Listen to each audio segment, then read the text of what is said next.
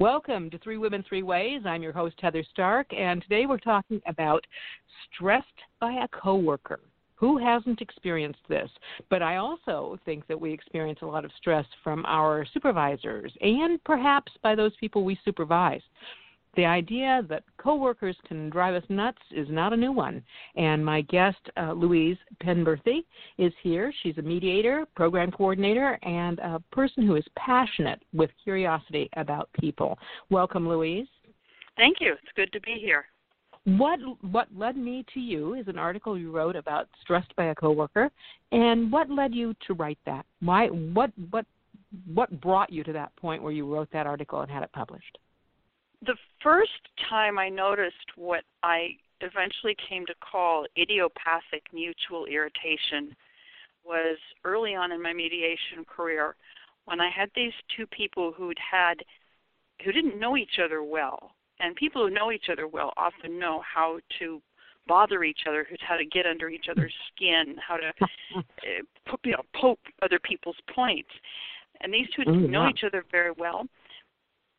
But they seem to have this very strange antagonism towards each other. So during a private conversation with the woman, and a private conversation in mediation is called a caucus, I said, did you and he date or something? And she said, no, did he tell you that? Oh my God, no. I said, no, sorry, I just... There was no obvious reason, and I saw this multiple times, and I have experienced it myself. And finally, most people have, and so I finally had to give it a name, and I called it idiopathic, from the medical term meaning without known cause. And I called it mutual because it's the two people can't get along, but they won't leave each other alone. Yeah, isn't that funny? I've experienced that where a person makes me absolutely insane, and yet and I've had my children say, "Why do you keep taking her calls? Why do you keep doing this with her?" I don't know. She makes me insane, and yet there I am. Why do we do that? Now, at work, you don't really have a choice. I mean, you have to be around the people that work in your workplace or that you need to do jobs with. But just for friends, we could just say, you know what, it ain't working, bye. But we don't do it. Is it the same dynamic? I don't know. It is so hard to explain. I think it has to do with, in movies, for example, we all know pairs of actors who seem to have a really good chemistry. There's just something about them that really clicks well. I think that idiopathic mutual irritation is the opposite. It's a kind of negative chemistry, and the person bothers us so much, it's like an uncomfortable clothing or an itch that we just can't help wanting to scratch to try to alleviate. Huh. So we just keep doing it. Do we think we can change them? Do we think that somehow or other that dynamic will change if we just keep pursuing it? Oh gosh, from my mediation work and from some of my experiences in the workplace, I would say we don't necessarily think we can change other people. We just think that if we put them down enough and criticize them enough and try to get the last word, they'll shut up and go away. Yeah, but that never works, does it? No, it doesn't, unless you offend somebody so much that they start avoiding you or ignoring you. But in the workplace, that can lead to problems if you have to work with somebody, and also complaints to HR and other nasty things. So that's different. But I'm thinking, like in personal relationships, that it reaches a tipping point, does it not? I mean, there are some people who are just so nasty that they get their way no matter what. I don't care whether it's legal arbitration, whether it's in the workplace. I've worked in workplaces where there was one person who was just insane, and her demands and her, picking at other people. I mean, it was just ridiculous. And if you went to the boss and complained, the boss wanted you to accommodate because she was too much of a pain in the neck. The boss didn't even want to deal with her. It's easier to get you to change. So is there a point at which these people, can cross over a line and they do get their way, they do get what they want because they're so nasty and nobody wants to deal with it? Right. Yes. First of all, absolutely yes. There is a point where that goes beyond, and I have my own story of workplace bullying. I think, unfortunately, we all do. But when I'm talking about idiopathic mutual irritation, it's just to the level of irritation with another person who's equally irritated with you. And what puzzles other people, one thing that can puzzle other people, is that these two people who are mutually irritated like this, they might get along just fine with everybody else. It's just this particular pair of people that don't work together well. So if we're talking about, or don't work together well, or don't get along well, if we're talking again about something outside of the workplace. So when it comes to, sorry? Go ahead. I was going to pop in with a question, but finish your thought. When it comes to people who are abrasive or bullying or nasty, whatever words they would describe the person you were talking about, or a bully that I knew in the workplace, that is somebody that very few or no people get along with. And it's because, to be as fair as possible, it is sometimes caused by different personal styles. I mediated a case once with a man who said, I'm from New York. That's how I am. She, the person, a former employee who was suing him, she just has to deal with it. This is how I am. And in private, I said to him, well, you're in Seattle now. Have you thought, do other people notice that your behavior doesn't quite fit? Have you thought of other ways that might work for you? No, he was adamant. He was New York, and that's just how he was, and he didn't give a crap about Seattle or how Seattleites were. Even though every time he talked to this woman, this former employee of his, he said something so unkind that she started crying. And now, granted, she was a little bit, she hadn't yet created for herself enough independence of emotional life. So she wasn't able to just look at him as if to say, what is wrong with you? Why are you trying to be such a bully? But she would cry. But even though I asked this man, I said, you don't like her when she cries. Have you thought about treating her differently so she won't cry so you'll be happier? Nope. He was New York, and that was all there was to it. With that's kind of an arrogance, isn't it? Sorry? That's kind of an arrogance, because I think there are regions that have a certain regional arrogance about them, that they are fine, and if they go somewhere else but they don't fit in, it's your problem, not theirs. Exactly. And I think equally a Seattleite who goes to New York would do well to fit in with the style there. It would feel awkward, and you have to get used to it. But, I think people should fit in where they go. One and one kind of thing, huh? Yeah. So when it comes to people who are just downright nasty, sometimes it's because of something normal and understandable, like different conversational or interpersonal styles from different parts of the country or the world. But then there's the people like this man I worked with once some years ago. He was from Atlanta, where I actually lived, though I worked with him in a company in Baltimore. And he was real nice, good old boy to everybody at his level in the company and above. But to everybody below, this is, it sounds like you know what I'm talking about. So yes. And then if you complain, you're complaining to who? The people that he's nice to, Yeah.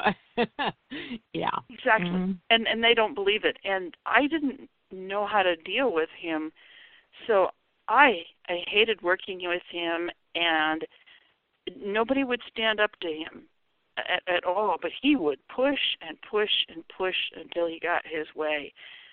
So that, when two people just don't like each other and won't leave each other alone, that can be annoying in meetings, just trying to work together. But when it comes to one person who behaves in a way that is unacceptable to a large population, say in a workplace, that is when HR should step in. And HR. I would think that's easier. I'm sorry?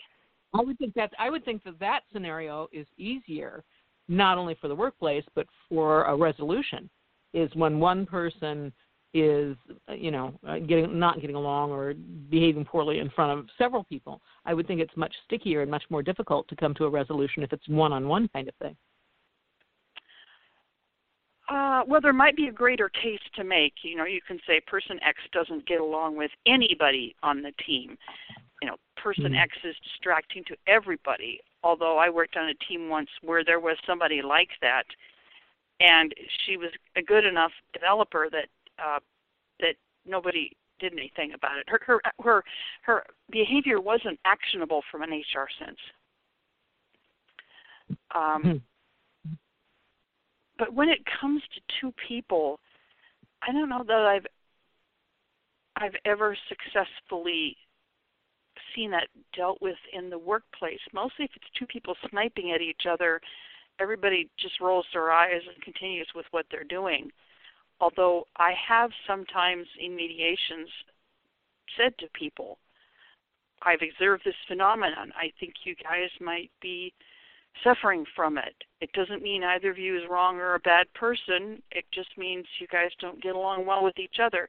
And when I put it like that, usually they'll relax, and it won't solve the problem, but they'll be able to work better together. Yeah. Because most people are reasonable. But you do have people who are not reasonable. Yeah. And at what point is it a problem between two people, problem for the workplace?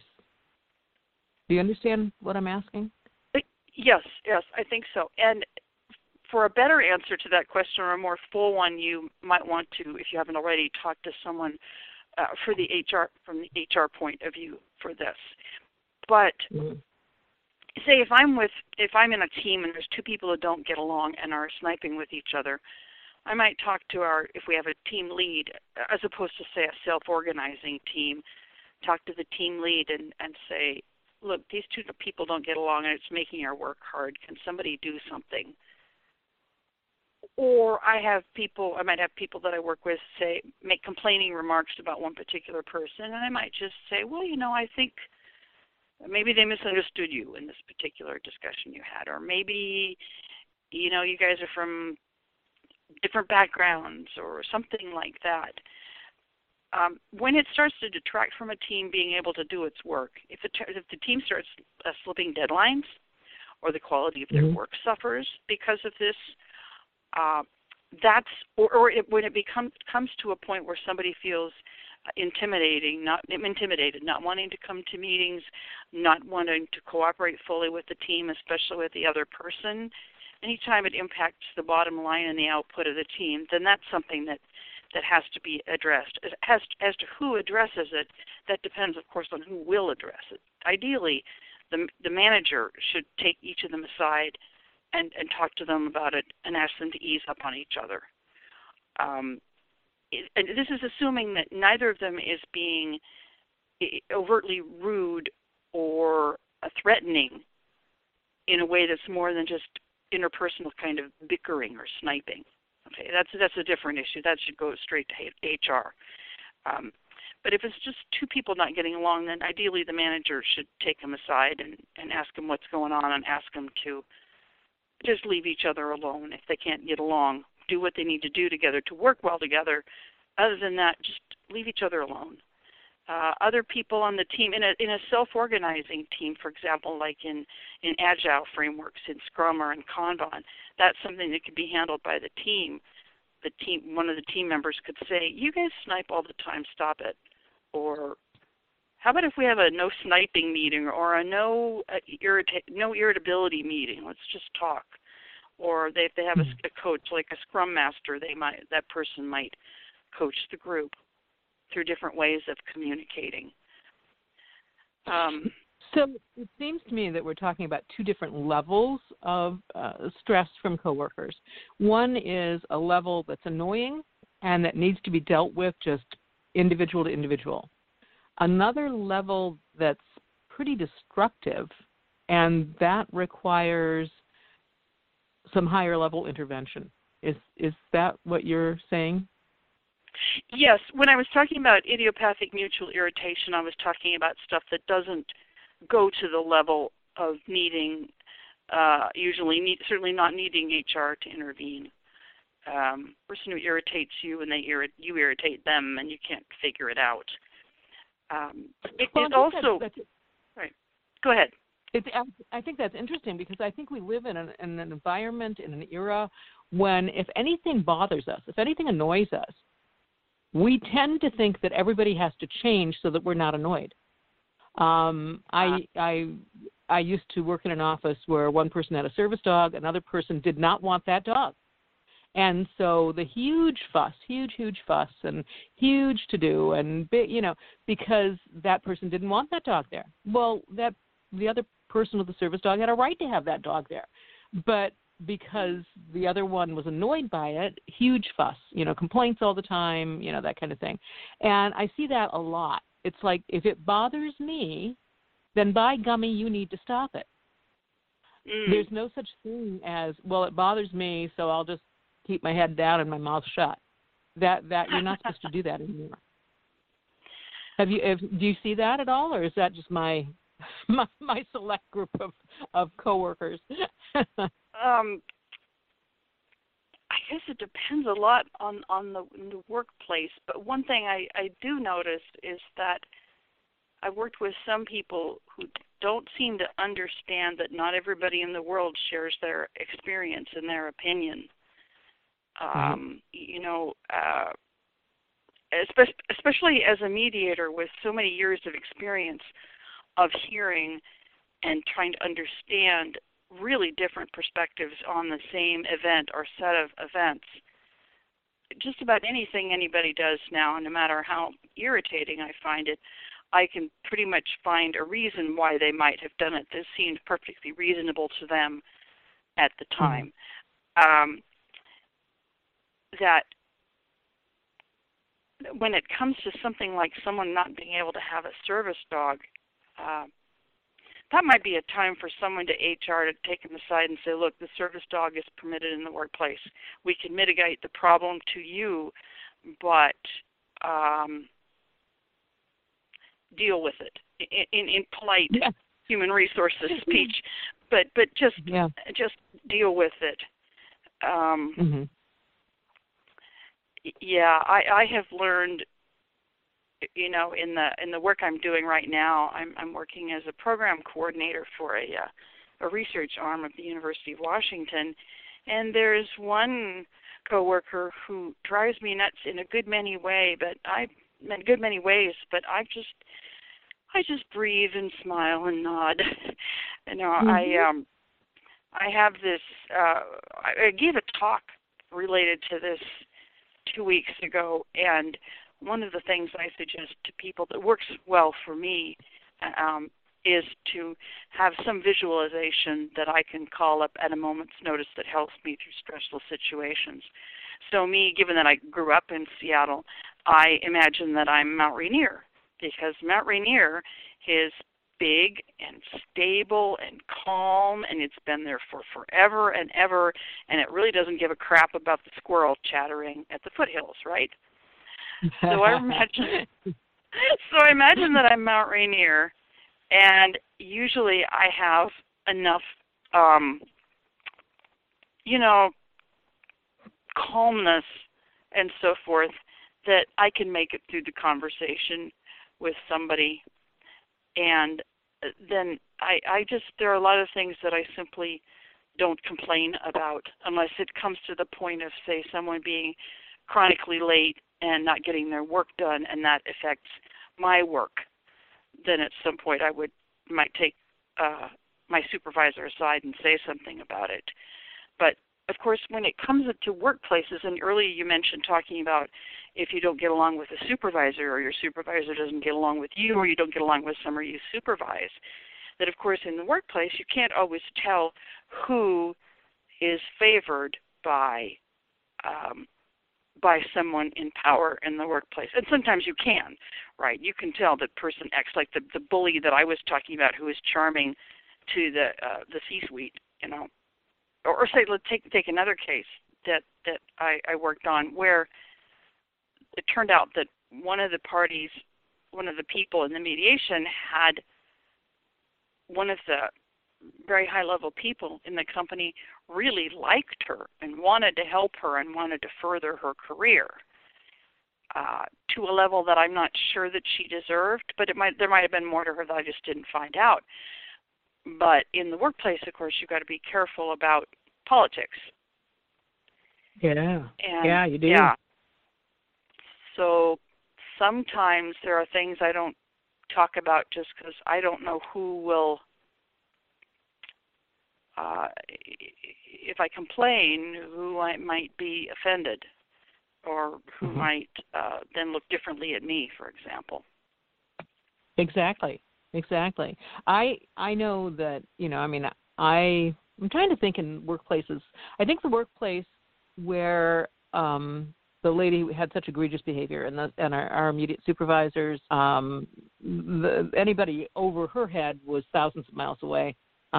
So that immediate supervisor did not want to deal with this difficult person. And so it was always, well, I know you're upset because she's doing such and such. Can you just do this, this, and this, and ignore her? Or can you just do this, this, and this, instead of actually going to the woman and saying, you need to stop it, because the woman was so egregious in her behavior. I mean, she would pull out all the stops to get her way. And we really were left with nothing. And my situation, as far as getting any kind of help to resolve the situation, my relationship with the immediate supervisor was one that was fairly friendly. And I would always just make a joke of it. I'd say, well, I saw, Susie throw a pencil and a book at one of the other employees today. I sure hope I'm here when the lawsuit comes, because I want to see it. And so I would just, kind of, I guess, let her know that, I'm not going to think that this is acceptable. But as long as but it was an interesting thing, because when I first started working there, I was very vulnerable, just going through a divorce, blah, blah, blah, blah.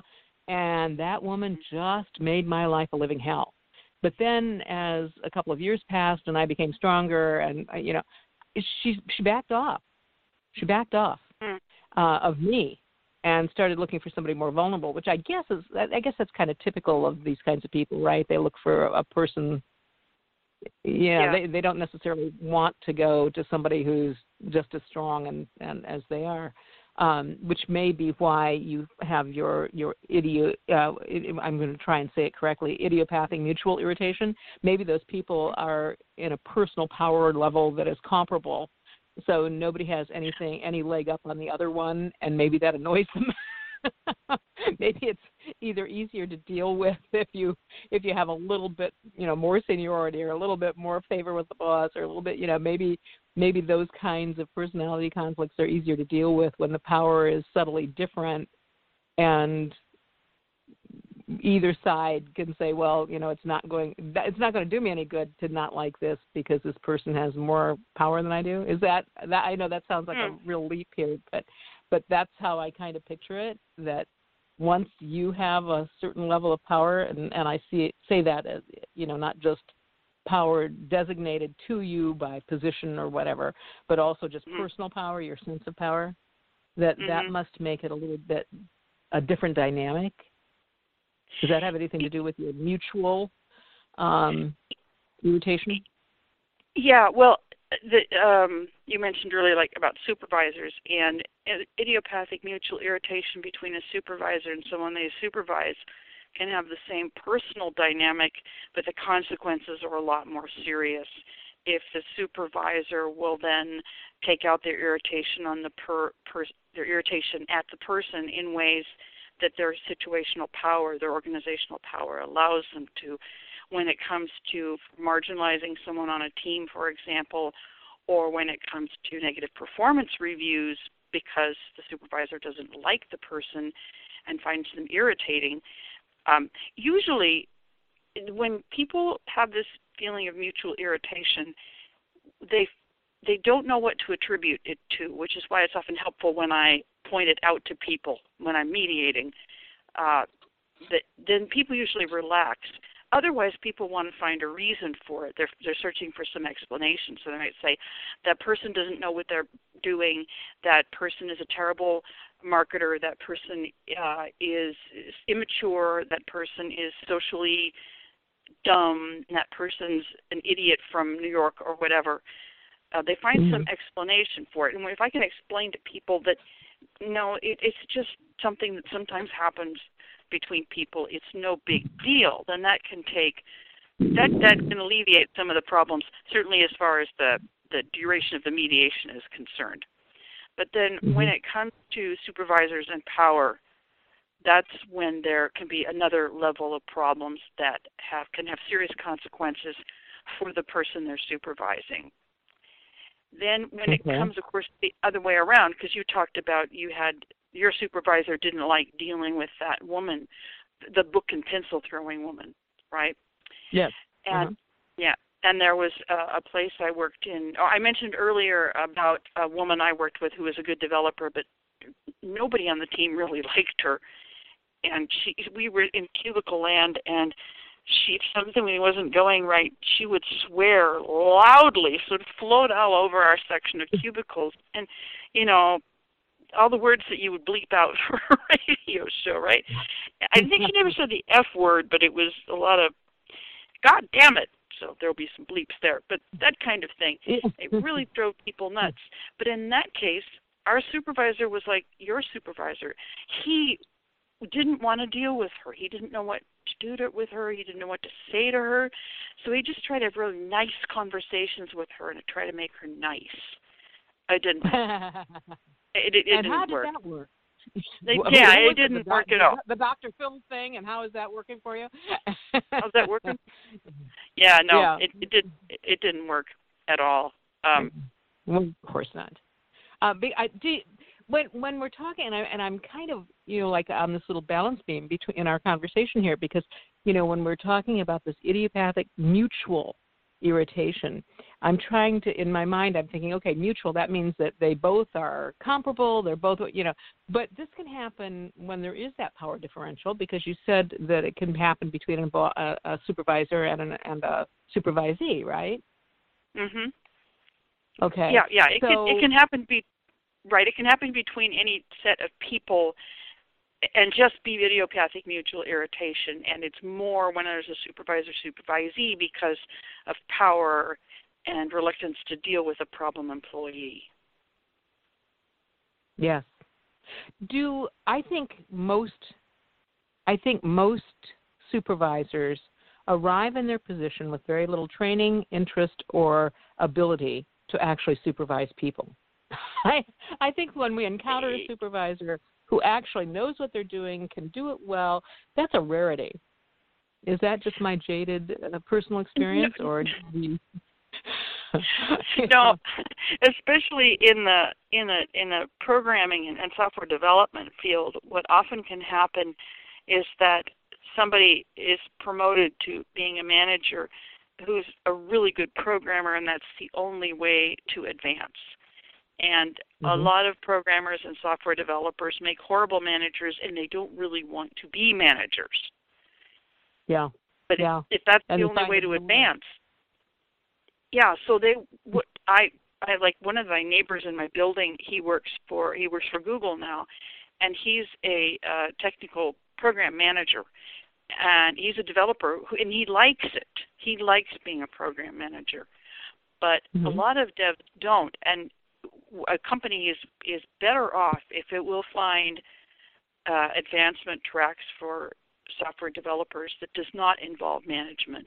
They can be technical experts. They can be dev leads. They can lead a team of developers without being managers of those developers. So there are certain kinds of people who don't want to be supervisors and certainly not managers, and if the company has a way to provide them an alternative track, then that's a great thing. But there was a woman where I work who was promoted to supervisor in April, and only was able to take the training for supervisors that the University of Washington offers this month. And that is a long time for someone to go without the kind of training that would help them be a good supervisor. That's 9 months of doing the job without having the training to do it. Exactly. And I don't think that makes anybody happy. Most people want to be good at their work, and they don't like feeling like they're not going to be doing a good job. So it was hard for her. She really enjoyed the training. She said she got a lot out of it. If it could have been, 8 months earlier, it would have been better for her and everybody. But that's a long way of saying I agree with you. Okay. Well, and it befuddled. I mean that, and here we go, because whoever supervised her made that really bad decision. So clearly, they weren't making the best supervisory decisions by letting things progress that way. So it just on and on. When was it? Back in the 70s or 60s, where they had the Peter Principle thing? Where people, what was it? People were promoted. They would rise to their level of incompetence. Yeah, there they would say. And in the case, sorry, as long as they kept doing a good job, they would get promoted to the next level. But if they didn't do a good job, which means they couldn't do it, then they wouldn't be promoted anymore, and so there they'd be stuck. So they would then be promoted to their level of incompetence and be working an incompetent, not competently, at least, unless something changed. And it sounds like that. The phraseology might be old school, but it sounds like it's still a thing. It is still a thing.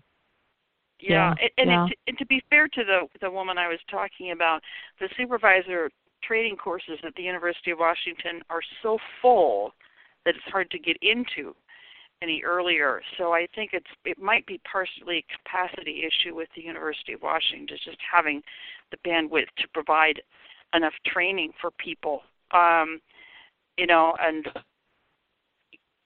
to answer your original question is, not a lot of people get promoted to supervisor, like being a supervisor is no big deal, or a manager is no big deal. When it is, it's very important. It has its own skill set, and the better people can be trained.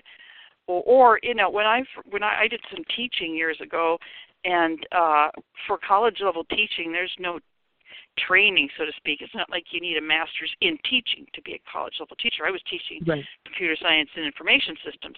So I just imitated my favorite professors from my college, when I was in college. And that got me through until I learned how to be a better teacher. Yeah. But what if you had been in Seattle teaching and all of your professors had been in the New York guys? I mean, that wouldn't have been such a great way to go about it, would it? Where I was, I went to school in Tacoma, and I was teaching in Chicago and then in Georgia, so my style worked pretty well. It worked. Yeah. Well, when we encounter these things, and again, it sounds like, although we're talking in the workplace, because that we might not have the option of severing a relationship with a person who annoys us, we may have to work with that person and figure out how to work with that person because our job depends on it, or at least our job review might depend on it. Personally, we can, put on our big girl pants and say, okay, this isn't working, and I really don't want to be around that person anymore.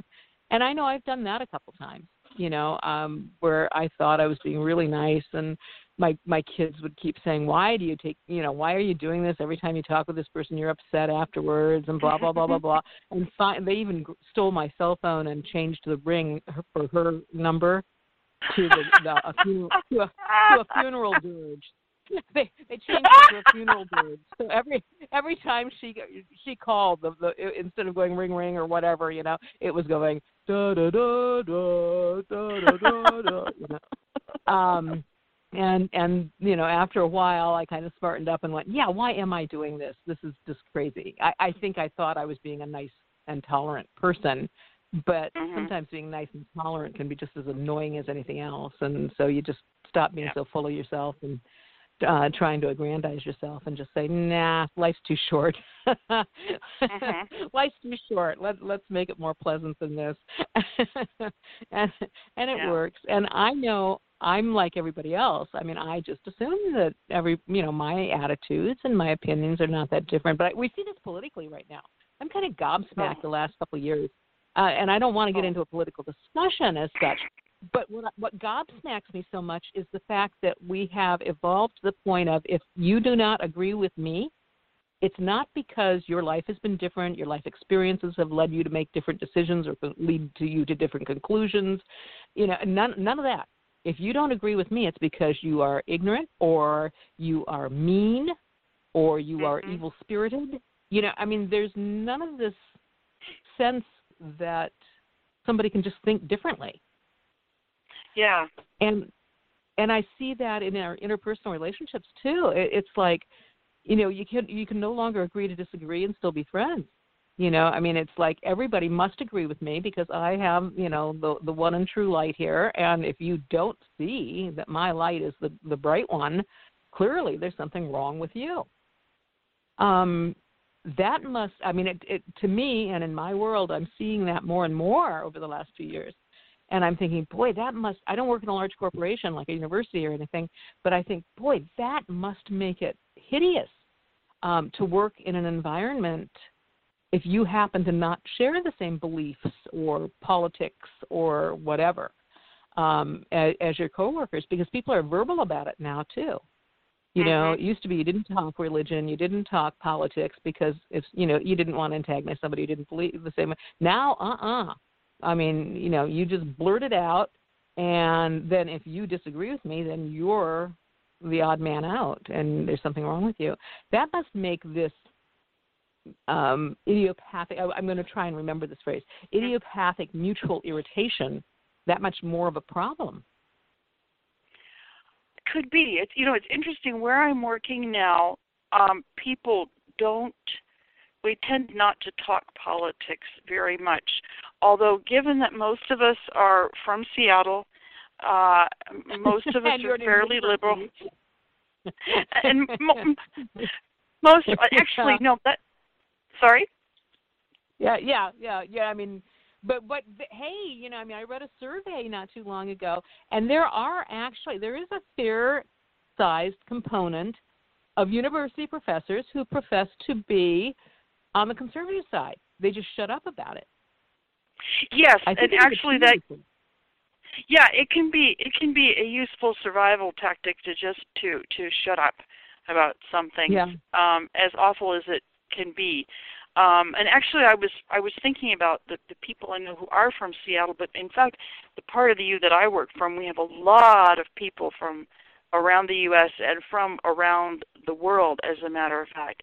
And we don't talk about politics much, in part possibly because a good many of us find current politics too depressing.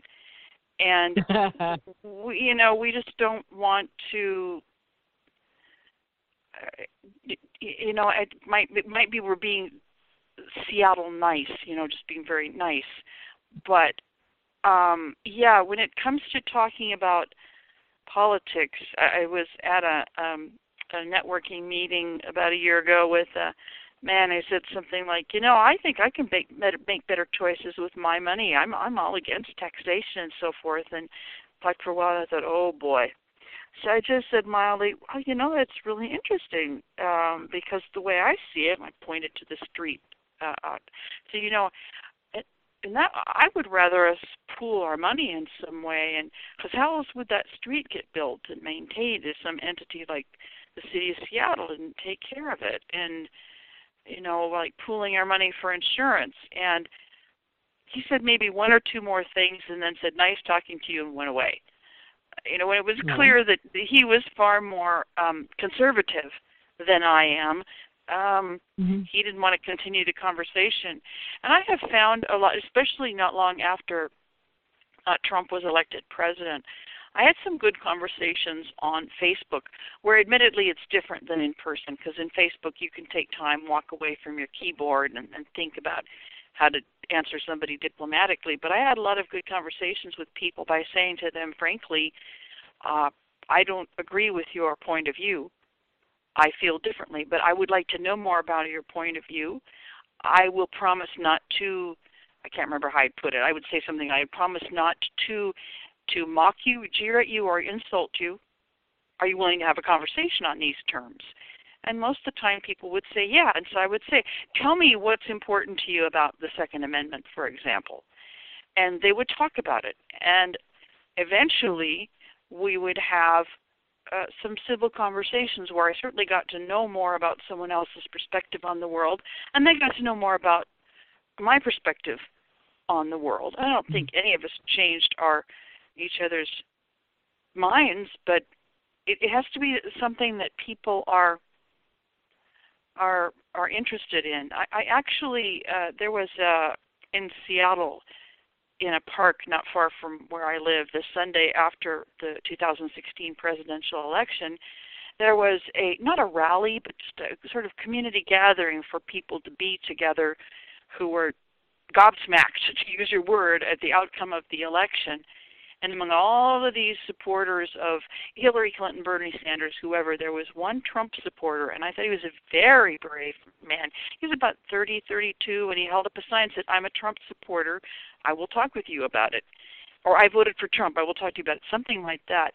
And people were asking questions, and he was replying until this one man who was easily a foot taller and probably about 80 pounds heavier come up and just started berating him and bullying him and being in his face. And I went over and first tried to tell the bully to go away, but that didn't work. So I just said to the Trump supporter, how you doing? My name's Louise. What's yours? How you feeling? You feeling okay here? And he said to me, no, I'm feeling intimidated here. I said, oh, that sounds perfectly reasonable. So tell me something about Trump. And I just started talking with him and totally ignoring the bully. And I kept on going with this and kept on going with this. And eventually the bully just wouldn't give up. And so I said to some other people, hey, can you join in? Let's make a ring of people around this Trump supporter. And we did. And the bully kept yelling. He was saying really nasty things, just yelling and yelling and yelling. And finally, this really young woman, and the bully must have been in his 50s or 60s, he was a lot older. This young woman, she may have been 22, said to him, oh, go away, you're being a jerk. And so he did kind of go away. And then up came Q13 and wanted to interview the Trump supporter, which they did. And then while they were interviewing the bully, the Trump supporter drifted away. And when Q13 finished with the bully started yelling at me. Well, I wasn't going to have that, so I just spoke back to him. I didn't disagree with him. I didn't argue with him. But I just kept listening until he said, and it's the media's problem. The media gave too much attention to Donald Trump. Well, I happen to agree with that. So I said, I feel exactly the same way. They gave him too much attention, and that helped sway the election. And so we had this kind of conversation, and I kept sort of moderating my tone to voice till I got down a conversational level. He came with me, and at the end he said, maybe I owe that guy an apology. And I thought, I didn't say anything. What I was thinking was, you think? Yeah. Well, we're basically selfish beings, and not only do we think that everybody else thinks the same way we do, we think that we have a right to be in everybody's face.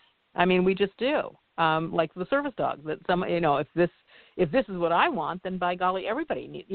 I sometimes am when my kids were in public school, and so shocked because there would be one child who couldn't do something. So now all of a sudden the entire school has to not do that.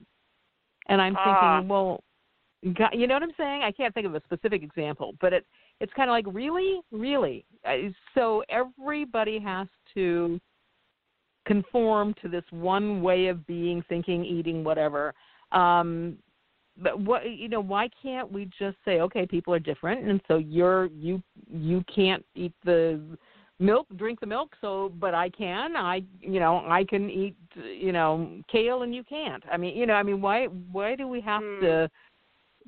Just everybody has to be Everybody has to make their rules everybody's rules. Does that make sense?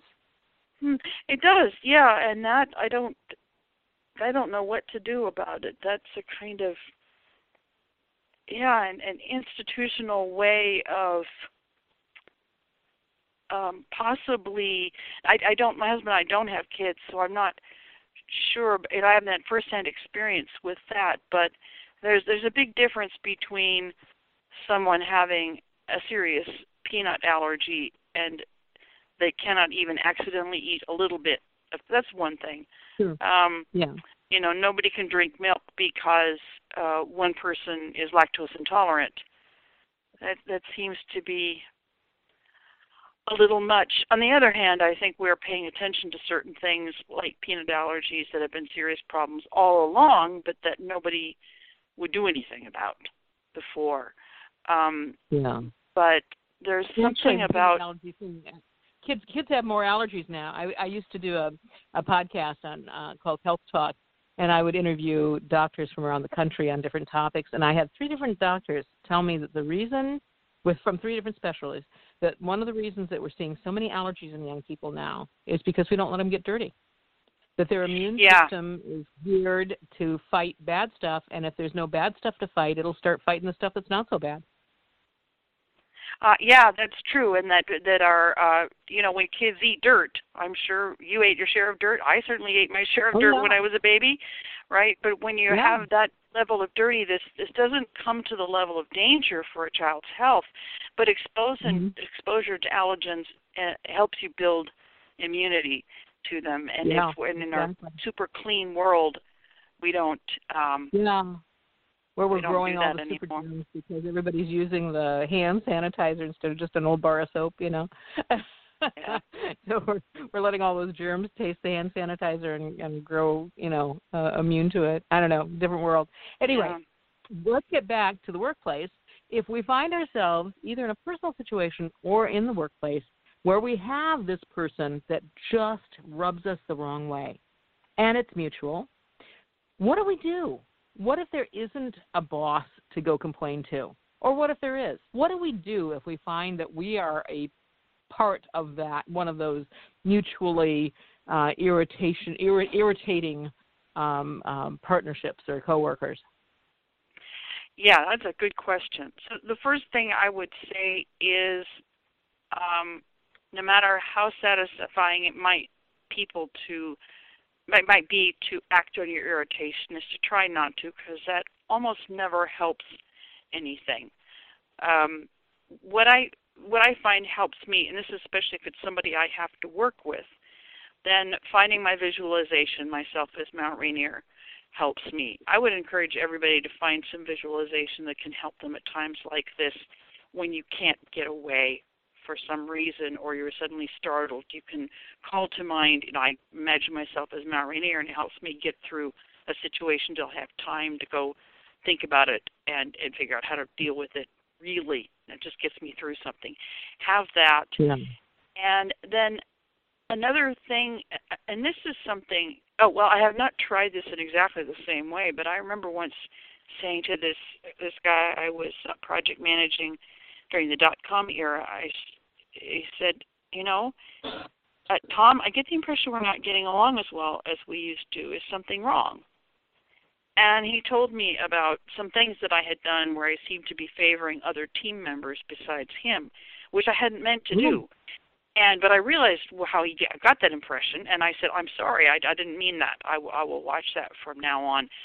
You might go say, you could probably find a private time to have a private conversation with someone and say, look, you and I don't seem to get along, and I'm sorry about it. And you can say that even if you're not. But just to point out what the issue is and ask them any way that you and he or she can work together better. Just agree that maybe you don't like each other, but just find a way to work well together because you do have to work together. And then another thing that I have used with this is so delightful. Here, one thing, you can almost never go wrong with being polite and courteous. Because if nothing else, everybody else around you, including your supervisor, for example, and HR, will see you as being polite and courteous, which means you're less likely to have negative consequences from within the workplace. So, for example, there was this guy I had to work with some years ago, and he worked in a different location, so it was by phone, but he was totally New York, and I didn't know how to deal with it. I was living in Baltimore at the time. It's very different. So after a couple of really uncomfortable conversations and some very strange emails, I asked myself, how would a conversation go with him if it were polite? What do I consider to be a courteous business conversation? So the next time he called me up, or I called him up, I said I had to arrange getting a deliverable to him. I said, so I've got the whatever is the artwork for this week ready to go. I was thinking that if I got it, or not quite ready to go, if I got it to you by Thursday at noon, would that be okay? Would that give you enough time? He said, you're incompetent. You don't know what you're doing. You are so stupid. And all I said was, exactly. I said, I was thinking I could send it this time as a JPEG. How would that work for you? That's a ridiculous idea. That's absolutely stupid. Okay, well, it sounds like that will work. I'll send it to you as a JPEG at noon on Thursday. Is there anything more you need from me? Okay, well, thank you so very much. You can look for my email by Thursday. Have a great rest of your day. And in the middle of that, he was saying, you're irrational. You're a what? Blah, blah, blah. And then he hung up on me. And I was shaking afterwards, but he never spoke that way to me again. Never. He was polite. Well, you weren't being just polite. You were using polite words, but you were being deliberately obtuse. You were making that guy insane. Yeah, exactly. But nobody who heard my end of the conversation could complain about my behavior because I was being polite and courteous. Right? Yeah. And he got the idea. And then after that, he was polite and courteous to me on the phone back and by email back. Not long after that, I didn't have to work with him anymore. But another thing you can try is if you can imagine having a polite conversation and just have that conversation no matter what the other person does. Mm-hmm. Sometimes they're just so gobsmacked they don't know what to do about it, and then they'll start to get the idea of how they're behaving, and then they'll start to be more polite themselves. Well, and you know what? I have a dear friend. I love her desperately, but she believes that everything should be talked out. Everything should be talked out. If there's any disagreement with your daughter-in-law or your son-in-law, you need to talk it out. You need to talk it out. You need to send emails. You need to. I don't. I grew up in the Midwest. I grew up in a cornfield, and we farmers knew that a lot of stuff did not merit talking out because there was going to be no long-term benefits to it. Best to just shut up and move on.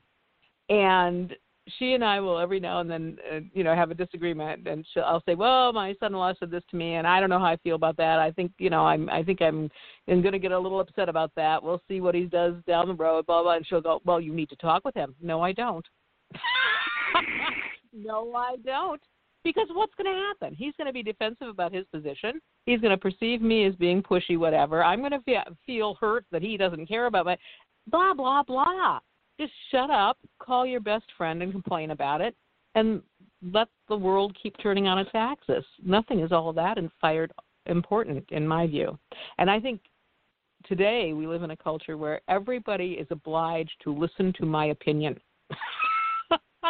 No, I'm not. I don't care. Let's just keep doing what we need to get doing and get it done, Yeah, no, exactly. Not everything needs to be talked out, and some people are not at a stage in their lives where, there have been some people where I've worked in various places where I've wanted to talk to them about stuff, but I thought, no, they're not at a place in their lives where they can talk about this kind of thing and do anything different. I'll just smile and nod and, bitch to my friends later on. Yeah.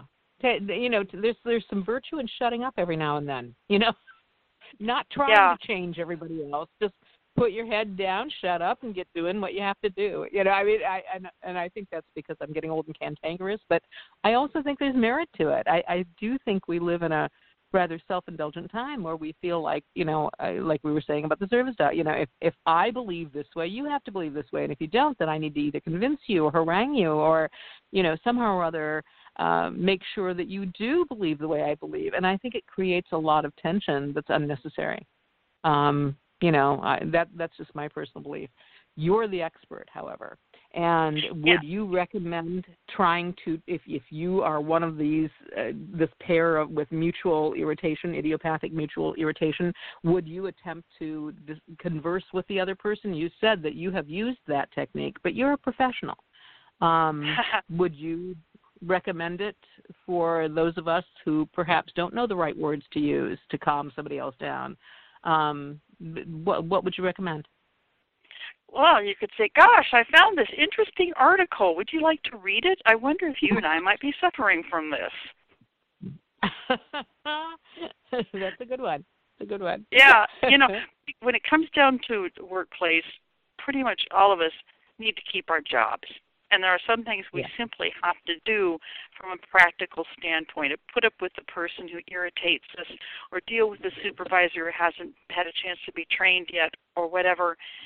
There are certain things that I think should not be put up with, but ultimately I think we have to think about ourselves, preserve our own financial well-being, support our children, and so forth.